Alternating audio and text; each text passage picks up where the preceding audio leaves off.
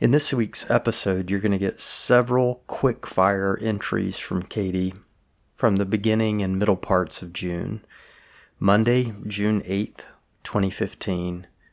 Vic says in Speak Lord from page 12, "What does God want to do with the life that he bought?" Vic's book, Speak Lord, by Vic Black, was our Navigator staff and just great friend and spiritual mentor, wrote a book called Speak Lord, still available at Nav Press or at Amazon.com. And Katie just says to that question, what does God want to do with the life he bought? Great perspective. Then her entry from Wednesday, June 10th, 2015. Dear Lord, the trade-off to losing your youth is that hopefully you gain perspective. That is eminently quotable, Katie, right there. But can I just say this?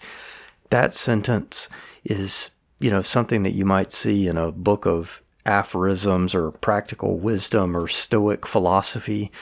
But for Katie, that entry began this way: Dear Lord. She's not just thinking, she's thinking before the Lord in these journal entries. The trade-off to losing your youth is that hopefully you gain perspective. And I hope that's been true of me too.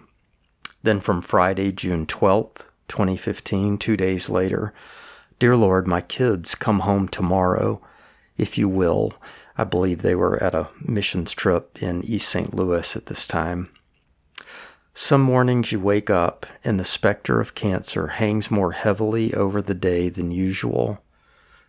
But then I am tired this morning. Jody and Katie are here. Katie has been playing with Joe nonstop. And Jody is our good friend from college days, our time in Eau Claire, and Jody worked for me also as an assistant for a number of years. And she and her daughter, Katie, were there visiting with Katie and playing with Joe. A day later, Saturday, June 13th, Dear Lord, this morning as I lay in bed, I heard you audibly say to me, My God shall supply all your need by his riches in glory, saying that you will provide for college. And then Monday, June 15th, 2015, Dear Lord, I think the term no easy day could be applied to parenting.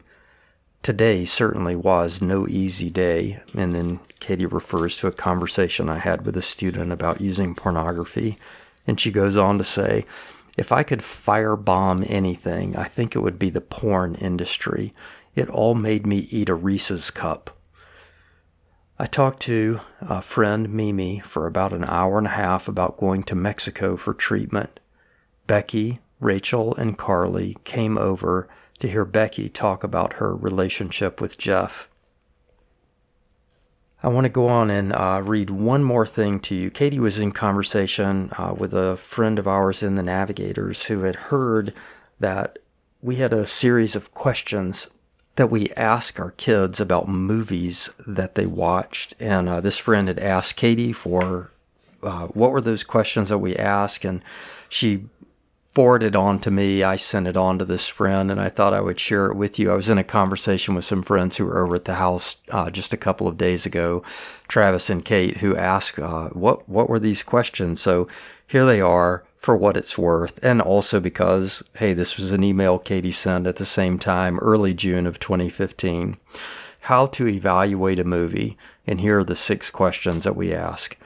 Every good story, number 1, addresses itself to some deep human desire or desires. What desire does this movie address, and how does it do so? Number 2, what world are you invited into in this movie? What are some of its realities and assumptions? Number 3, who are you led to praise in this movie? Number 4, who are you led to despise? Number 5, does anyone enjoy sin without experiencing its consequences? Number 6, what is the way of salvation or the source or promise of salvation according to this movie? And then I wrote a note that said these questions are obviously most germane when the movie is a drama or a romance. They don't readily apply to slapstick comedy or high explosion action adventure films. I find that my kids don't see answers to these questions when they watch a movie like The Avengers, but they do when they watch a movie like Interstellar, a sci-fi drama that asks big questions about the future. So there you go, a bit of practical wisdom from Katie early in her journal entries, and then some questions that we ask about the movies that we watch. Thanks for tuning in to this podcast. I hope that you have found, as always, that there are good things here. I mean, on this podcast, but also in this life that we live.